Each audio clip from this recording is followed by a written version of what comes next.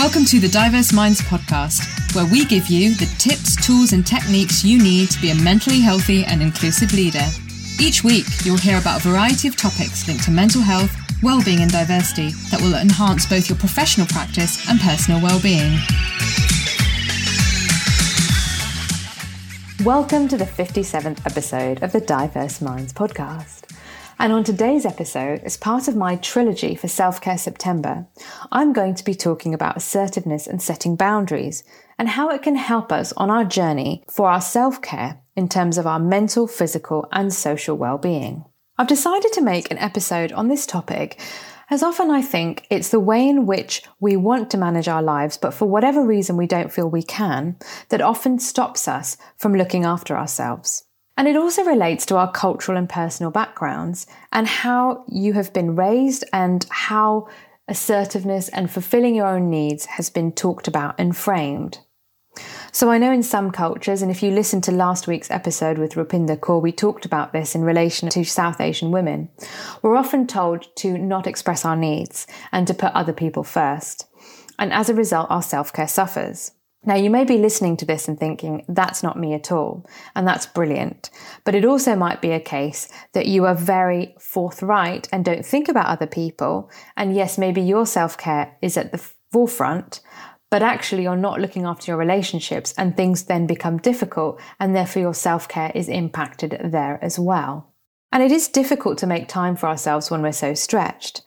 So I think one of the things is by being assertive and managing our boundaries, we can do this, we can replenish our cup and we can have more time for positive relationships and doing the things perhaps that we don't necessarily want to do, but we have to do with more energy, knowing that we've been really forthright about our needs. And essentially, assertiveness is a way of communicating that expresses your needs, opinions, and emotions, while also, and this is really important, respecting others' rights and needs too. Now, it's crucial to say that even if we are assertive in a situation, we may not always get what we need. However, we are less likely to walk away feeling frustrated as we've communicated in the best way possible. The environments we work in can make it more challenging to be assertive, but we can plan and be mindful during exchanges and conversations to minimize conflict and maximize open dialogue. And this is the thing, because conflict, and if we feel we don't have any control, so it could be healthy conflict, but in unhealthy conflict where we might feel put upon and we don't feel we have any control, this is likely to impact our mental health in a negative way. So for this episode, I just wanted to share with you some tools and techniques around assertiveness to help you with your self-care journey. And one of the first things I would say is how you plan the outcome. Deciding what an ideal outcome is before you go ahead with a conversation. Now, what exactly do I mean by this? So I'd like to start by asking you 3 key questions. Firstly, what are the situations you encounter in relation to your life that make you wish that you were more assertive? The second one, think about how your family dealt with conflict. Do you think conflict was dealt with in a healthy way? Or was it brushed under the carpet and avoided? Or was it dealt with in a very high conflict fashion where people would scream and shout at each other? Or was it dealt with in a way where people talked about their emotions, what wasn't ideal and what they wanted to do? Or was it a mixture of all 3 depending on the context? And thirdly, as I mentioned earlier, what were you told about your needs and fulfilling them, whether that was explicitly or more likely explicitly? So the thing about being assertive is that it's underpinned by a belief in yourself, that you are in control, that you are in charge of your outward behavior and dissecting your emotions, that thirdly, you can adapt, and finally, that you can achieve. So as I said, one of the first things to think about is in which context do you wish you were more assertive? And what you might need to do is think about planning the outcome. So be clear in your own mind what will enable you to plan what to say and how to deliver the message that you need to deliver. And let me share some examples with you. So it could be around the fact that maybe your manager or someone you work with has told you at 4:50 that you need to complete a task by 7 o'clock that evening, and you can't because you've got a commitment, because you've got caring responsibilities, because you don't feel it's right that it was given to you at such short notice. So there are quite a few ways that you could communicate this. The first one being basic assertion, so using I statements. This is saying how you feel. So for example, I have to stop work at 5 o'clock, and you might want to repeat that. Or I'm pleased with our work plan and I won't be able to do that at 7 o'clock. The second one would be around disclosure.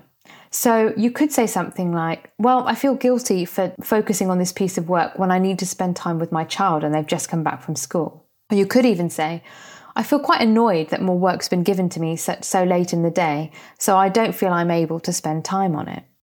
And with disclosure, you are talking about your emotions and feelings, so it might be difficult, and you might feel that maybe in your particular work context, this isn't a particularly good approach. The other thing I wanted to mention about assertiveness is you might find it easier to be assertive in the workplace versus the home space. But for others, it will be easier to be assertive in the home space than the workspace, and you might like to think about that. So the third way of being assertive is called empathetic assertion, and this is understanding the other person's feelings and vocalizing that. So for example, I appreciate that you need this piece of work done, however, it's not possible this evening. Or I recognize that it's difficult to understand that I'm a carer, however, I will need to stop working at 5 o'clock this evening. Then the fourth technique is consequence assertion. So you're giving someone a consequence. And this might sound a bit combative, but you might have tried other things. And this is what you decide to use. So this is about what the consequences might be if someone does something you're not really prepared to put up with anymore. So for example, I'm not prepared to be put in a position where I'm given work at the 11th hour when no other team member is. I need the same time to prepare work and plan my work as others. Or I appreciate that you need this piece of work done. However, I'm not prepared to be put in a situation where I feel under pressure, unduly under pressure, when there is enough time to communicate this with me previously. How does that sit with you? You might like one technique more than the others. Then there's discrepancy assertion. So if someone changes the goalposts or they're moving things around quite a lot, something like, as I understand it, we agreed that Project X was the focus and priority. Now you're asking me to give more time to Y. I'd really like to clarify and identify which one is now the priority. So you're being assertive and you're also asking the other person to give you some guidance and ask them why they've moved the goalpost without actually saying why in an accusatory manner. Then there's negative feelings assertion, and this is used when you're experiencing very negative feelings towards another person. That could be anger, it could be resentment, it could be hurt, etc. But in a controlled and calm way, you draw attention to the undesirable effect another person's behaviour is having on you. And this allows you to deal with the feelings without making an uncontrolled outburst and alerts the other person to the effects of their actions on you. And there are 4 steps to negative assertion. So firstly, you want to describe the other person's behaviour objectively. And this can be really tricky because we all have our own sensations, and it also might be that something similar has happened in the past and it's very triggering. But you have to try and do this without interpreting or judging, and I'll give you an example. Then what you want to do is describe the impact of the person's behaviour on you by being really specific and clear. Then you want to describe your feelings, so that links back to the disclosure assertion, and state how you would prefer the behaviour to be different in the future.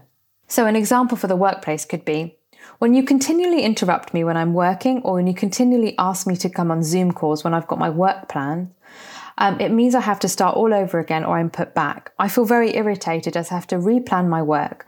So I'd really prefer it if we could just have a quick phone call once a week and I'm not left to then be on endless video calls all day long. So the way forward I would suggest is that on Tuesdays from 9 till 11, we'll put some time in the diary and we can use it as required. Otherwise, I'm really concerned that I won't meet my deadlines, and that is my focus right now. Now, I also realise as I'm saying this, I haven't got someone in front of me at the moment, and I haven't got the emotions that might go with having a negative relationship or a difficult relationship with someone. And this is the thing. So you might like to decide on what exactly you want to focus on. And another thing you could try is the broken record technique. So this is the 7th technique I wanted to talk to you about. And this is just great for saying no and sticking to it. And kids are particularly good at this. So they just repeat one line. So, oh, mum, dad, can we go this? Can we go here? Can we do this? Can we do that? And they will just repeat and repeat and repeat and grind you down. So it might be a case of you saying, I'm not able to stay late at work and do this work for 7 o'clock. I'm not able to stay late at work this evening and do the work for 7 o'clock until you feel heard. So pick one technique that really resonates with you and think about how you might to use it.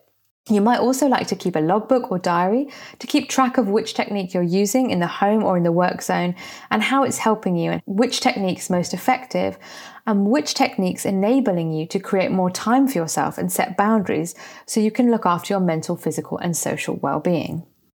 So that can all fit into planning the outcome. The other thing is about, make sure that you're as specific and concise as possible. Make your points calmly and as soon as you can. You want to reduce waffling, getting sidetracked, embellishing or apologizing, and don't lose sight of that ideal outcome that you have in your mind. Thirdly, it's really key to acknowledge what others say. Show that you're interested through your body language and active listening. Again, I know this is more difficult in remote environments, but refer back to what they've said, use their words and phrases to reflect back how they are feeling, and actually that might really give them an opportunity to have a light bulb moment. Then you want to try and empathize and connect if and where you can. It's not about sympathy or feeling bad or making yourself apologize for what you need, but an understanding of someone's concerns. So going back to that empathetic assertion, I realize you find this difficult. I understand that you needed this work at 7:00, but I'm not in a position to do this and I really have caring responsibilities that are my priority. It's also important to not say things like, yes, I know how you feel, I was in this situation and I did this, because this devalues someone's experience, even though you might feel tempted to. It also means that you can interrupt and you're not creating that connection. Remember the broken record? Well, repeat yourselves a few times if you have to in order to be heard, but try and do this in a calm and polite way. And this is really useful, as I mentioned, if someone doesn't seem to be responding to your point. And don't forget, it's really powerful to take responsibility of your feelings. It might seem overwhelming, but that disclosure assertion again. You could even say something like, I'm concerned that you think I don't want to do the project or don't want to take on more work. And I want to help you ensure that we can deliver the project and I will get this work done. It's just that tonight it's not the right time. Or I feel disappointed that this was communicated with me so late in the day. If it was urgent and you told me at 9:00, I would have been able to get it done for you today. And then it's about finding that workable solution. So hopefully you can find a workable solution. But if you can't, or your feedback isn't heard as you wanted it to be, seek an alternative solution that could work for both parties.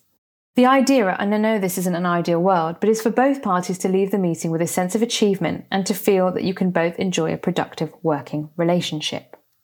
So if what I've said has resonated with you today, and I really hope it has, don't forget one of the modules that's covered in the Mentally Healthy Professional. It's an online course for £57 and we cover assertiveness and setting boundaries in more details. The course covers the current picture for you and prioritization in relation to your work-life balance, productivity, resilience and recovery. Module 3 is all about assertiveness and setting boundaries. And in Module 4, you put it together. And if you decide to purchase the program for £57, you have access to the materials for a whole year.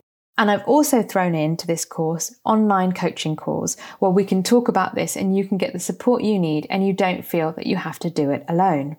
So I really hope this has been helpful for you. And remember, think about the outcome. Be realistic, and it's okay if you don't get it right first time. Think about someone that you might like to practice with. Decide on which of the assertiveness techniques sits better with you. Reflect on your background and culture and how this plays into how assertive you are or aren't, and that also includes aggression, because this can really help you understand any barriers that you have and what you want to take forward. Where is it easier for you to be assertive, in the work or the home space? And can you plan a conversation and practice with someone before maybe necessarily going into the actual full conversation if you feel uncomfortable? And also think about how this is going to positively impact on your self-care. How is this going to benefit? So what's the benefits of not doing anything, of not changing your communication style? What might you give up? And what's the benefits of making some changes, even if it doesn't go as well as you want it to? And I really hope you found this useful. And don't forget my online course, The Mentally Healthy Professional, if you want to know more. And if you're unsure if the course is right for you, then don't forget to get in touch and book a free 30-minute call with me to find out more and see where I can help. You may also like to consider my coaching packages, and within 6 sessions of coaching, we can talk about assertiveness as part of your coaching outcomes and goals. So, Self-Care September might be coming to a close, but self-care is something that we need to think about throughout the year. Go back and have a listen to the other elements of Self-Care September. I really hope they've resonated with you. And I'll see you in the next episode, because October is dedicated to Black History Month, and we're going to be talking mental health, Black culture, and inclusion. And I'll see you in the next episode. Thanks for listening to the Diverse Minds podcast. Don't forget to subscribe on Apple Podcasts, Spotify, or wherever you access your podcasts from. You can also connect with me on Facebook, Twitter, and LinkedIn. Tune into next week's episode of the podcast, where I'll bring you more insights on mental health and inclusion. Bye for now.